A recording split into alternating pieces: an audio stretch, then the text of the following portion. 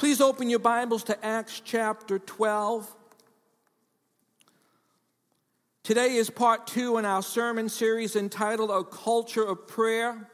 Praying first, praying right, praying often. Culture is a way of life.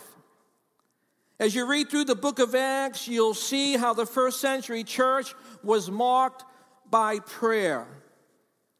I shared last week that certainly the words of Jesus found in Matthew chapter 21, verse 13, "My house shall be called a house of prayer," speaks of the church living and breathing in a culture of prayer, operating from the essential foundation of total dependence on God. Total dependence on God.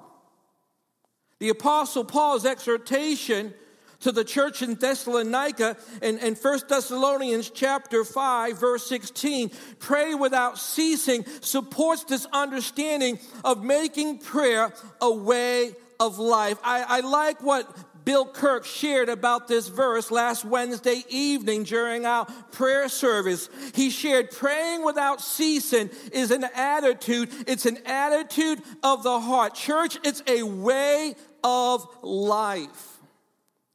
There's a story of 5 young college students who were spending a Sunday in London, and so they went to hear the famed Charles Spurgeon preach. How many's ever heard of Charles Spurgeon? Many of us here. Spurgeon was called the Prince of Preachers. His sermons were impactful, reaching deep into the soul of the hearers. In January of 1892, Charles Spurgeon went home to be with the Lord. They estimated that nearly 60,000 people came to show their respect, and that 100,000 people lined the streets as the funeral procession, 2 miles long, followed his hearse from the Metropolitan Tabernacle to the cemetery. These 5 students, while waiting for the doors to open at the church, the students were greeted by a man who asked, "Gentlemen, let me show you around. Would you like to see the boiler room of this church?" And these 5 students, they thought his question strange and were not really that interested in the boiler room, for it was a hot day in July.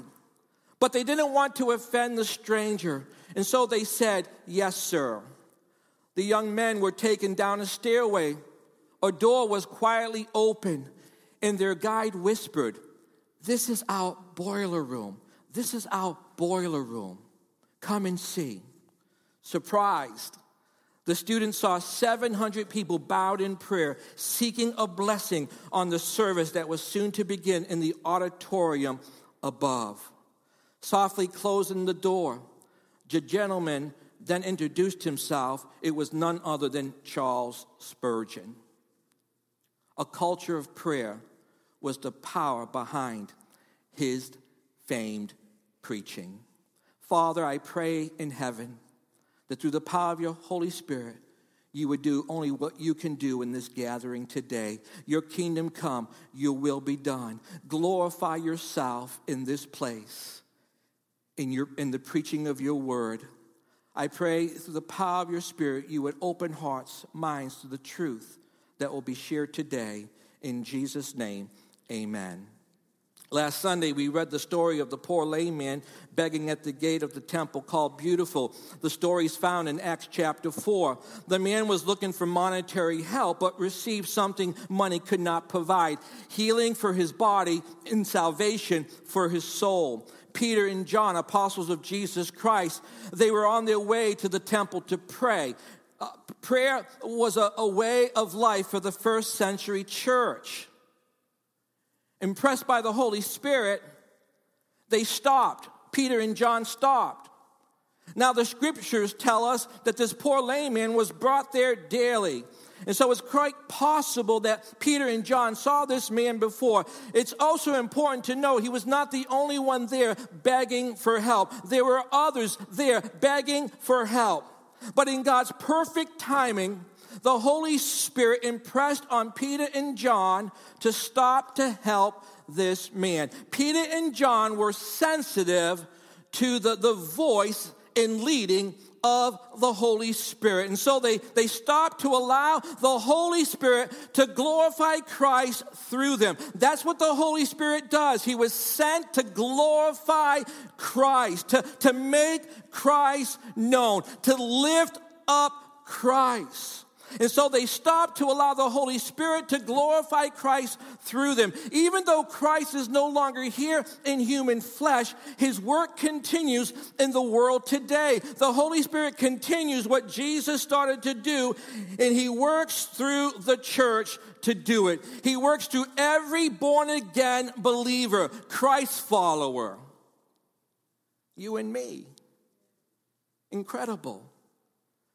Sensitive to the leading of the Holy Spirit, Peter and John stop, and the Holy Spirit ministers through them the healing power of Jesus Christ to this lame man, and he's miraculously made whole. Church, things like this still happen in the world today. Do you believe that? Do you believe that? Thousands see this lame man leaping and praising God. They knew this was this poor beggar dropped there daily at Gate Beautiful. And thousands see him leaping and praising God. And Peter gives witness to the risen and ascended Christ, and about 5,000 are saved.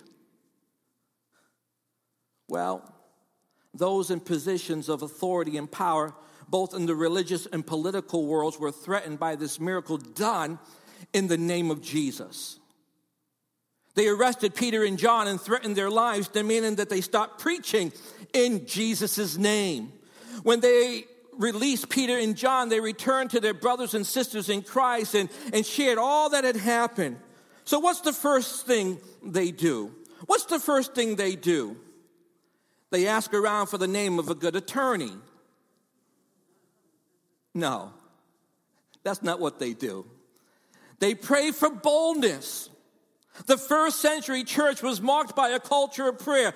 Prayer was a way of life. In Acts chapter 4, verse 31, it says, "And when they had prayed, the place where they were assembled together was shaken, and they were filled with the Holy Spirit, and they spoke the word of God with boldness." Verse 33 states, "And with great power the apostles gave witness to the resurrection of the Lord Jesus Christ, and great grace was upon them all." There are several things here in these two verses we don't want to miss. Acts chapter 4, verses 31 and 33. There's several things. I could preach weeks, but I won't.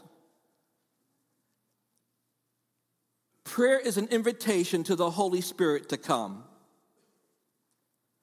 When the church prays, the Holy Spirit ministers to each believer. They were all filled with the Holy Spirit. In this prayer meeting, the Holy Spirit comes.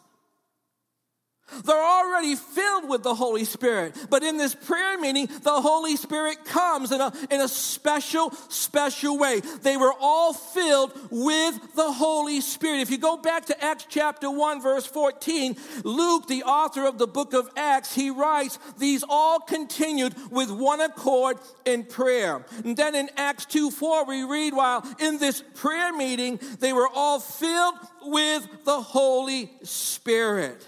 Prayer is an invitation to the Holy Spirit to come.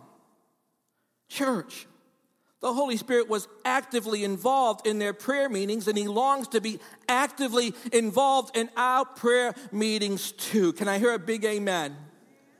In Romans chapter 8, the Apostle Paul writes in verse 26, how the Holy Spirit helps in our weaknesses, for we do not know what we should pray for as we ought, but the Holy Spirit himself makes intercession for us with groanings which cannot be uttered. The Holy Spirit, church, the Holy Spirit desires to be involved in our prayer lives and in our prayer meetings. The Holy Spirit enabled the first century church to pray right. And he is available to help us pray right today. And Pastor Bob is going to preach on this next Sunday. The early church, inspired and empowered by the Holy Spirit, prayed first, prayed right, prayed often. Two more things we don't want to miss in these two verses. When the church commits to pray, the church will experience great power. Great power. If you're taking notes, write this somewhere. Great power. And with great power, Luke writes, and with great power, the apostles gave witness to the resurrection of the Lord Jesus Christ. The Greek word for power is dunamis. It is God's power for performing miracles. It's God's power for mighty preaching. And they will also experience great grace. Great grace. Write this somewhere. Great grace. Luke writes, and great grace was upon them all. Grace speaks of God's favor. In doing a Greek word study, the Greek word for grace conveys the kindness of God. Listen to this, church. It conveys the kindness of God, the favor of God in bringing to bear his holy influence upon souls, turning them to Christ, aligning them to his word and to his will. How many want the favor of God? Prayer invites the favor of God to come. And so when we gather together to pray, great favor comes upon us. God brings to bear his holy influence upon those we pray for. How many need God's favor as you prepare to share the gospel with a family member? Pray. How many need God's favor as you seek to restore a strained relationship, a broken marriage? Pray. How many need God's favor as you find yourself in a difficult situation? Pray. Jim Cymbala, the pastor of the Brooklyn Tabernacle, he writes in his book, Fresh Wind, Fresh Fire, when we get serious about drawing upon God's power, remarkable things will happen. Backed by prayer and his power, we can accomplish the unthinkable. Great power, great favor accompanies a praying church. Great power, great favor accompanies a praying church. God's power, God's favor accompanies a praying church. We need his power. We need his favor.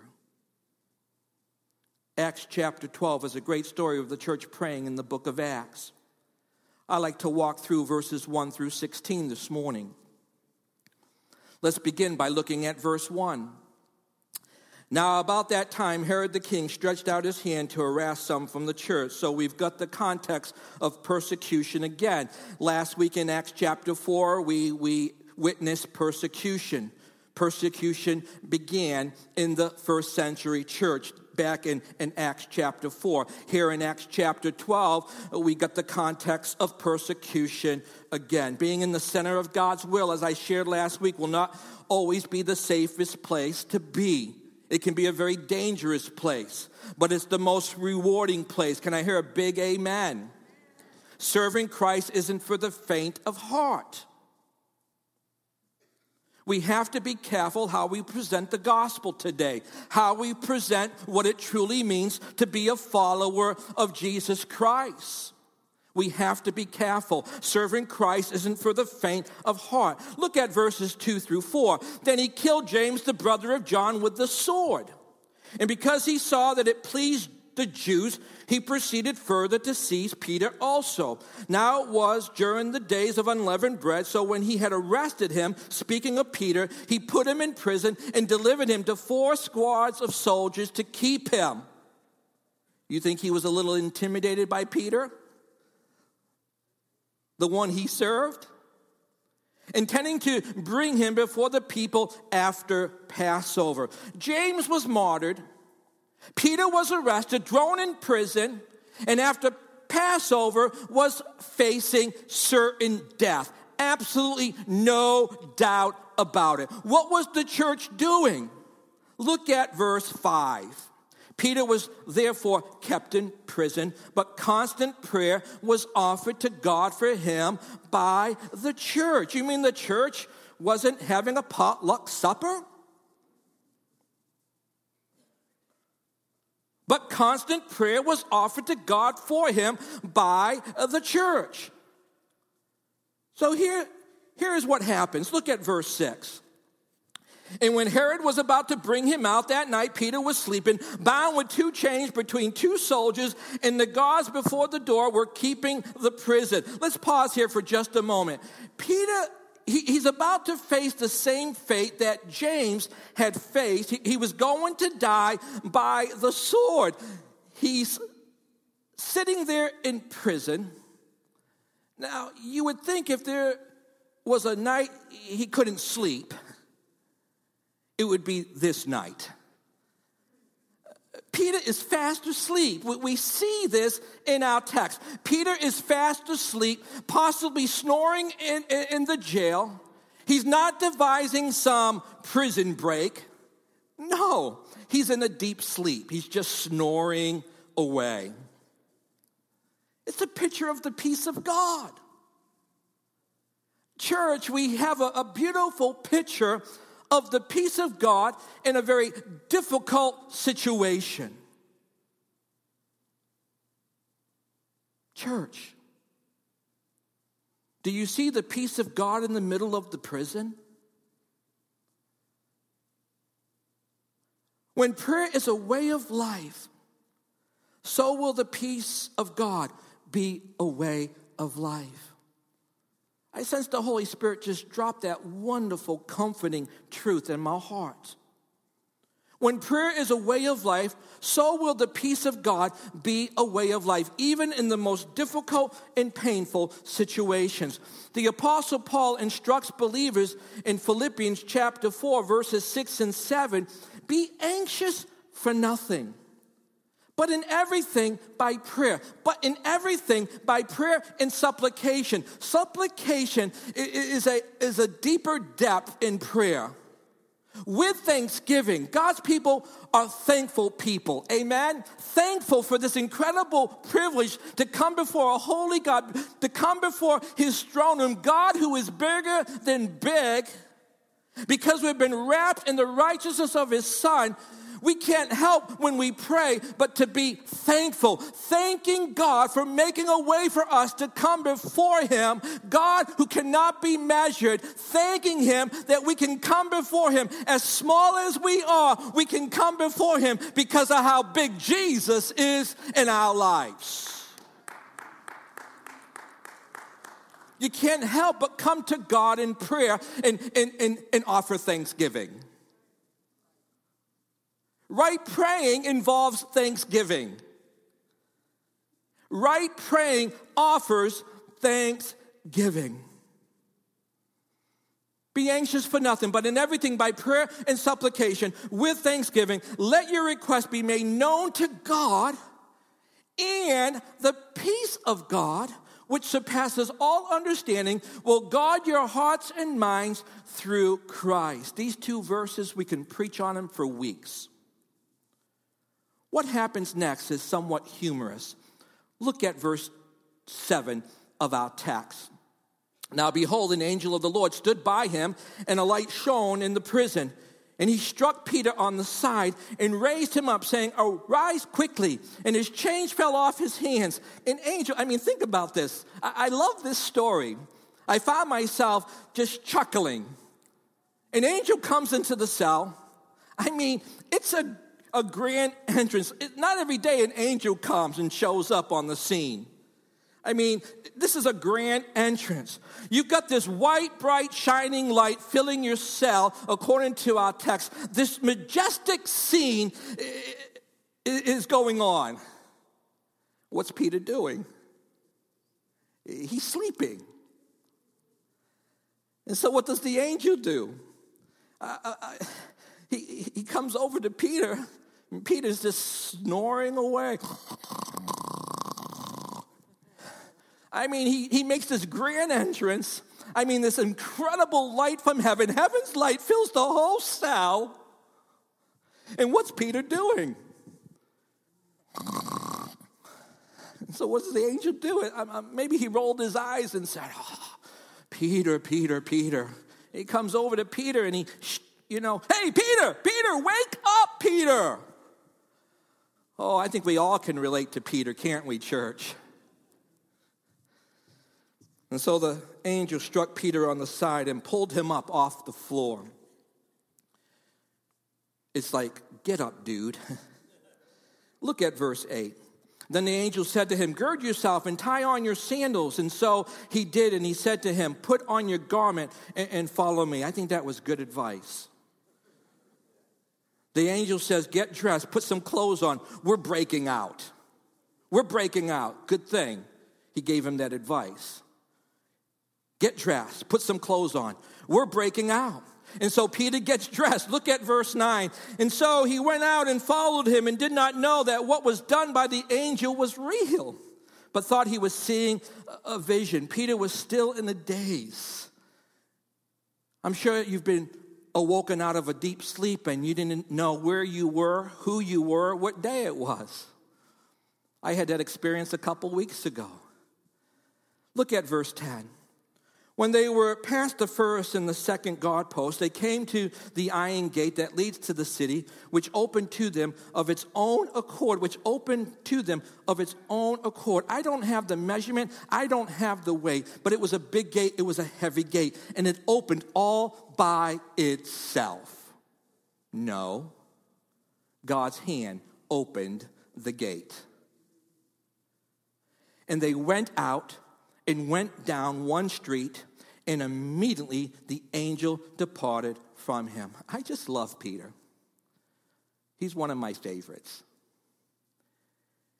He's been woken up by an angel. He walked past two guard posts. This huge, heavy gate opens all by itself. He's now a street past the prison. And then he says, look at verse 11.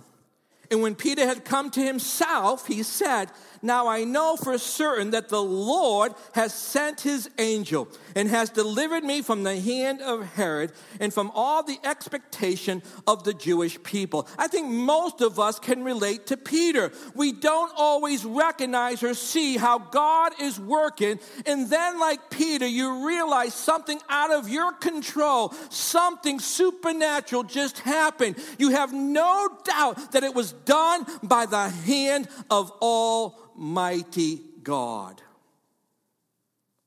Look at verse 12. So when he had considered this, he came to the house of Mary, the mother of John, whose surname was Mark, where many were gathered together. What were they doing? Praying. They were praying.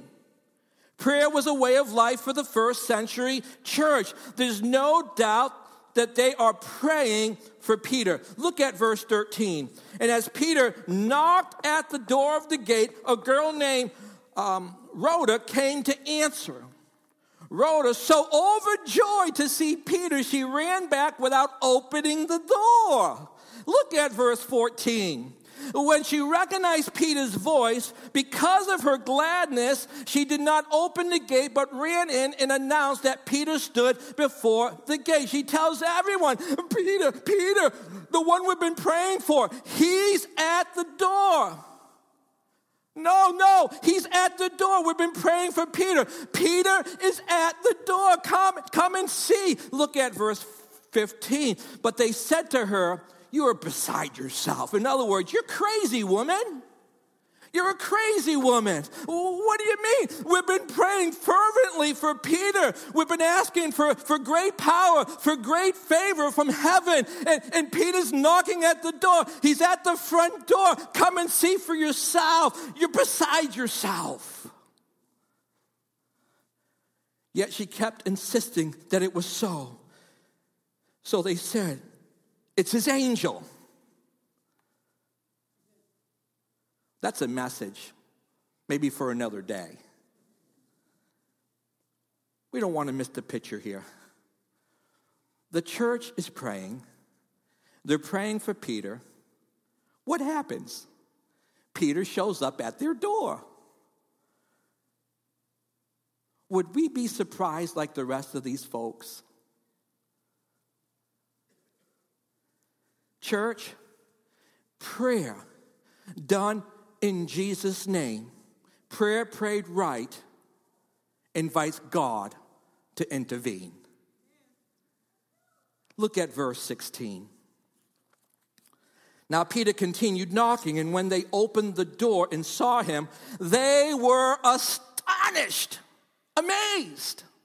Now last Sunday and today we have seen two pictures of prayer in the early church.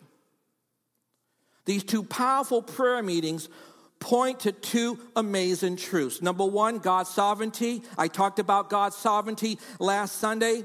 We pray to the God who is sovereign over everything in the world. The sovereignty of God basically means that he is in control. He has a purpose, and he will accomplish his purpose no matter what. None of us can stop his purpose.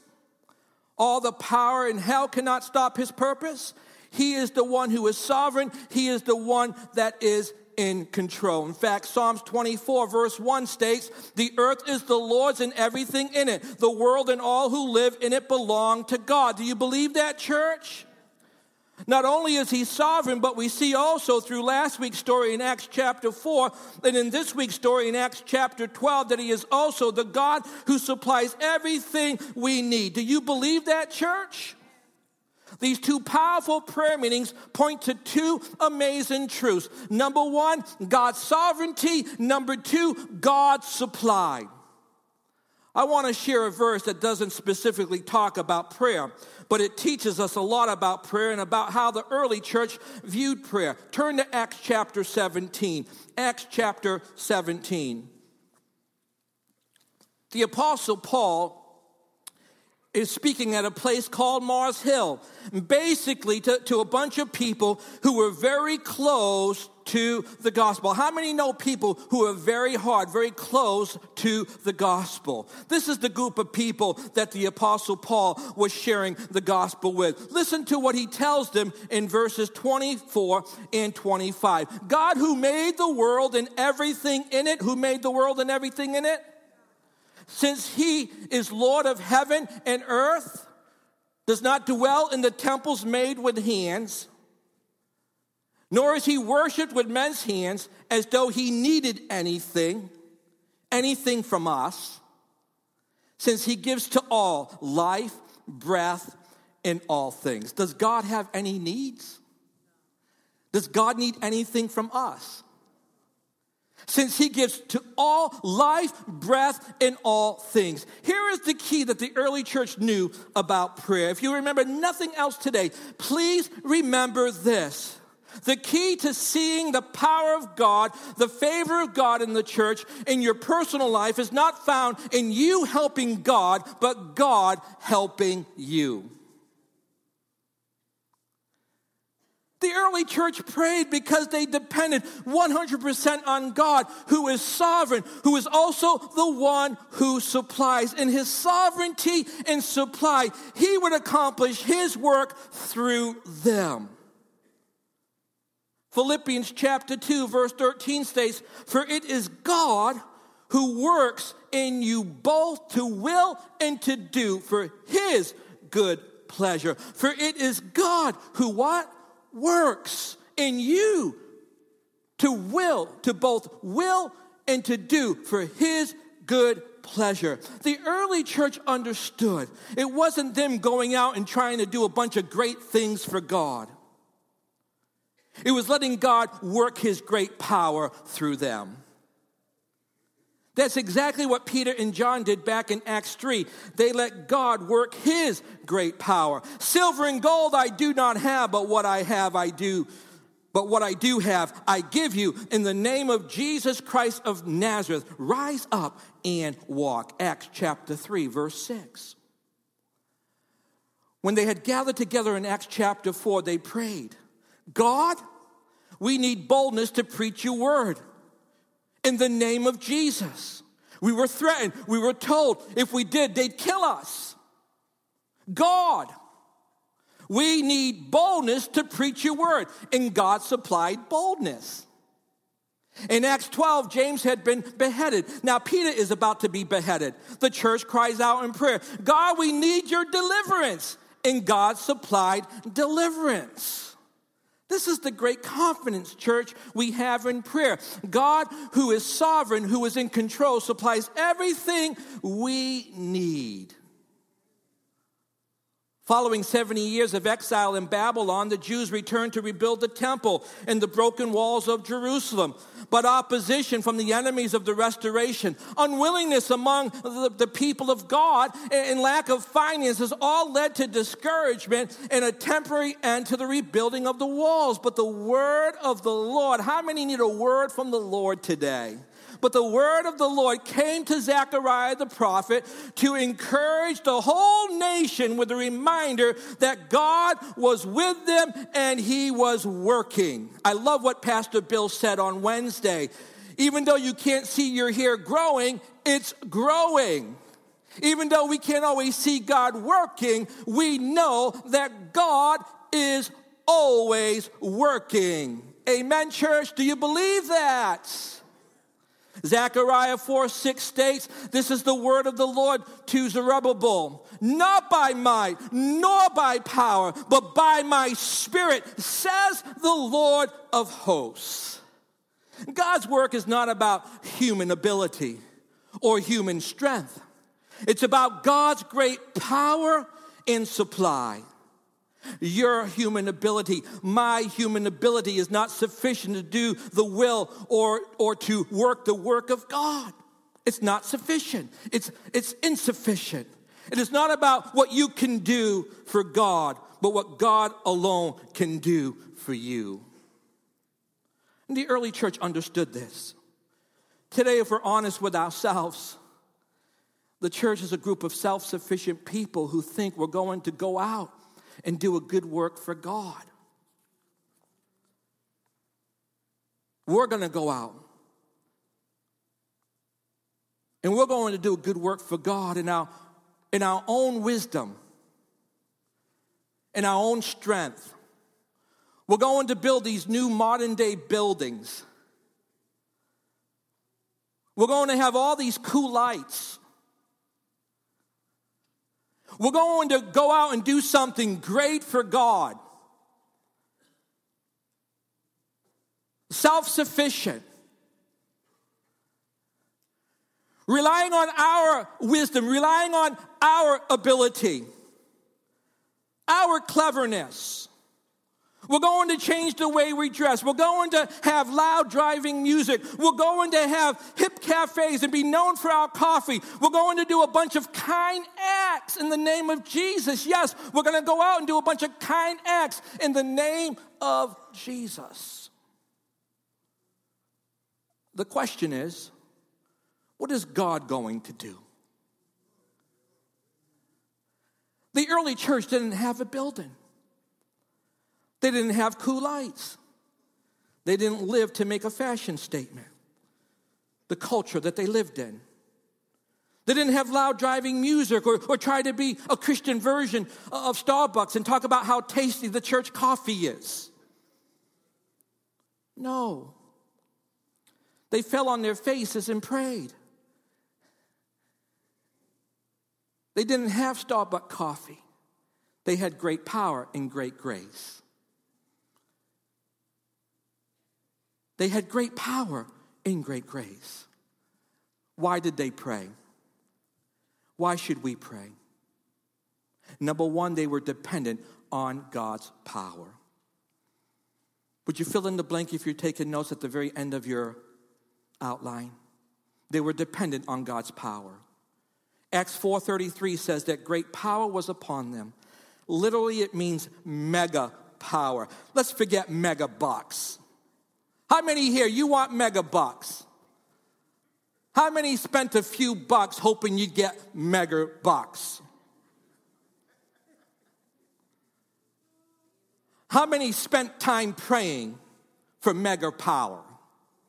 Because mega power will do a whole lot more than mega bucks.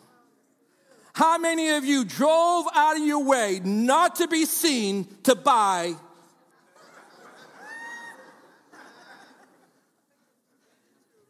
They had mega power from God. Let's take a quick journey, please. In Acts chapter 1, verse 14, we read earlier, these all continued with one accord in prayer and supplication with the woman and Mary, the mother of Jesus, and with his brothers. What happens as a result? Acts 2:4 states, and they were all filled with the Holy Spirit. They had mega power from God. What does Peter do? Peter stands up and preaches. And by Acts chapter 2, verse 41, you've got 3,000 plus people who have come to faith in Jesus Christ. In Acts chapter 2, verse 41, it states, then those who gladly received his word were baptized. And that day, about 3,000 souls were added to them. That was worth getting together to pray. One day, Peter and John were going up to the temple at the time of what? Prayer.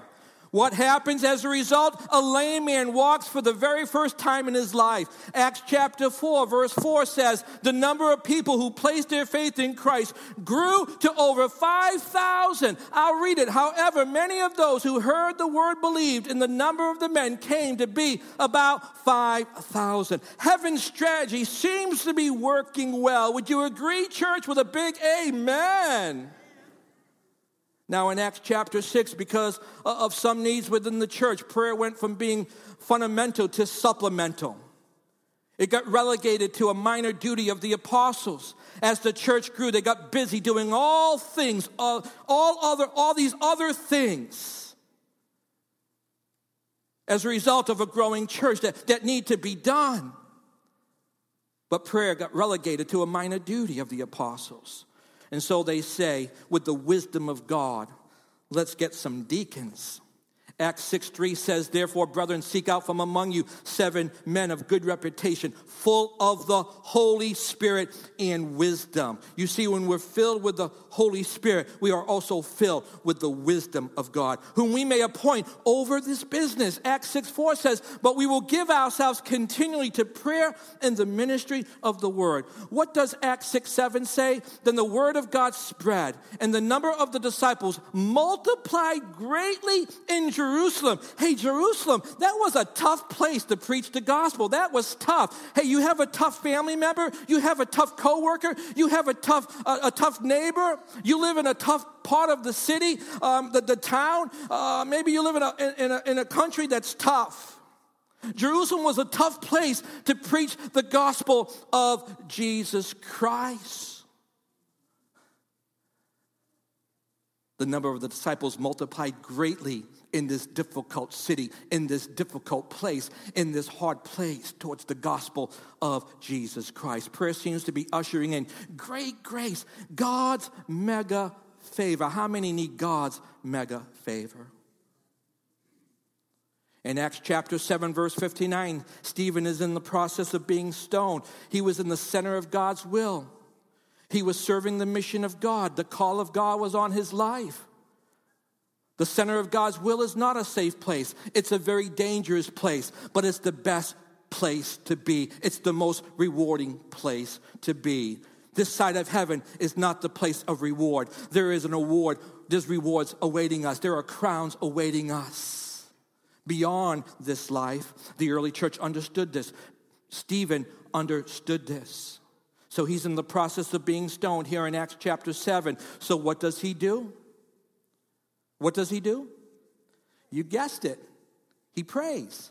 Acts 7:59 says, and they stoned Stephen, and as he was calling on God and saying, Lord Jesus, receive my spirit, then he fell on his knees. Look at Acts 7:60, or write it down in your notes. It says, then he knelt down and cried out with a loud voice, Lord, do not charge them with this sin. And when he had said this, he fell asleep.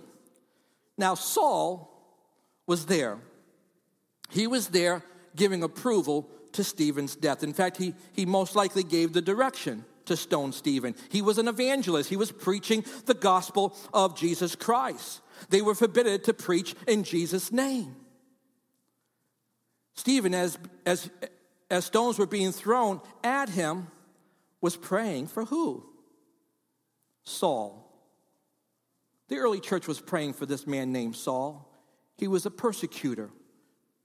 He was behind the persecution. He was a tool in the devil's hand. By the middle of Acts chapter 9, scales fall off Saul's eye. He becomes Paul, the great apostle. He meets Christ, is saved, filled with the Holy Spirit, and begins boldly preaching the gospel in Jesus' name. Boy, I hope that gets you excited. You want to talk about real life transformation? That's what happens when God's mega power intervenes. When God's mega favor comes on the scene, there is real life transformation. It reaches deep into someone's soul, into someone's heart. Church, prayer works even when you're being stoned. Wait a minute, that didn't sound right. Especially with everything that's going on in Colorado. But yes, prayer works even when you're being stoned, even when you're being persecuted. In Acts chapter 13, verses 1, 2, and 3, they gather together and they pray. 13:1 says, Now in the church that was at Antioch, there were certain prophets and teachers. As you continue to read, their names are listed. Acts 13:2 says, And they ministered to the Lord and fasted. The Holy Spirit said, Now separate to me Barnabas and Saul for the work to which I have called them.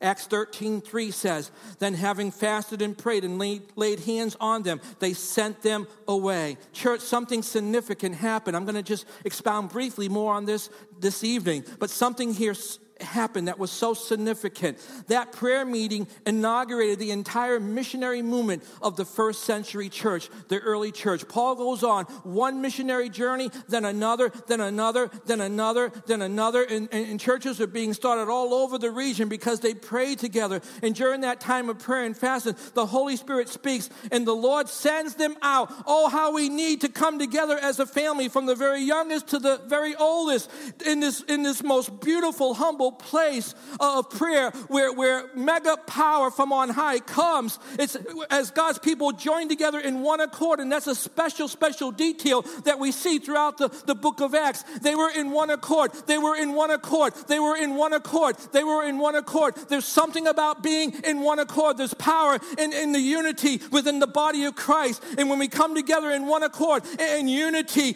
and we pray, that prayer serves as an invitation for the mega power of God, the mega favor of God. Oh, that we would see young men and women, boys and girls in these prayer meetings hear the voice of the Holy Spirit being set apart for full-time service in the mission field. It's missing today. It's missing today because prayer is missing today.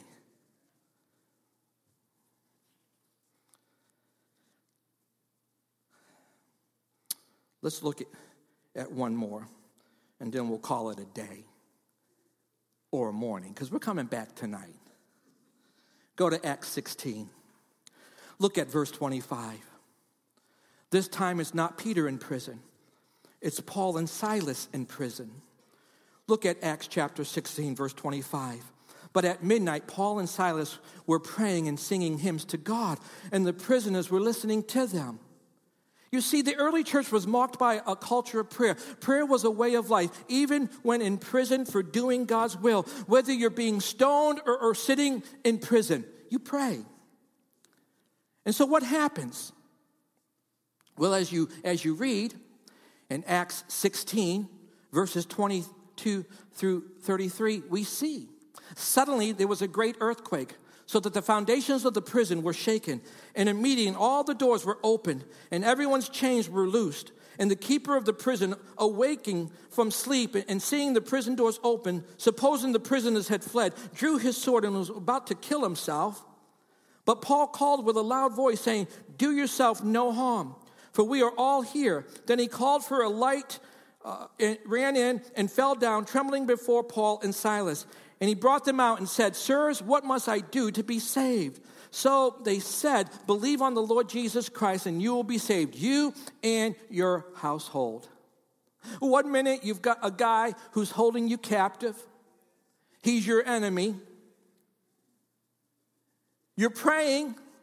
You're singing hymns to your Savior, who's sovereign and who supplies. And suddenly, within a matter of seconds, your enemy who's holding you captive becomes your brother in Christ. You can't make this stuff up. Only God can do something like this. Only God can do something like this. Church, how do you see the power of God at work?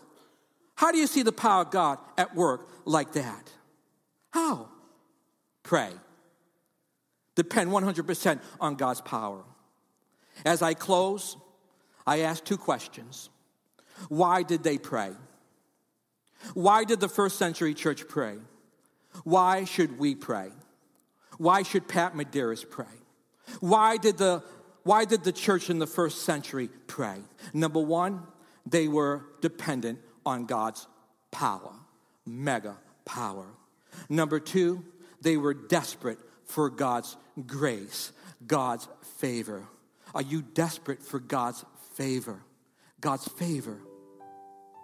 And number three, they were devoted to God's mission. They realized that this life was bigger than all the toys we can possess.